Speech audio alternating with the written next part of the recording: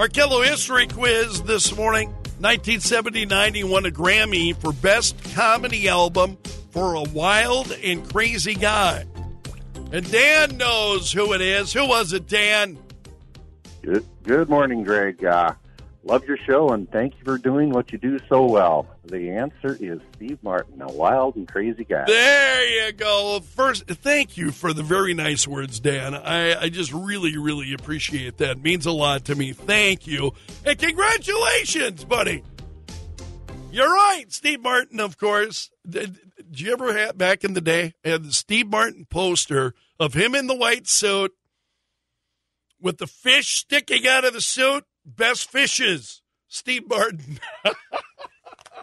Hey, Dan, thank you so much, my friend. Dan is our winner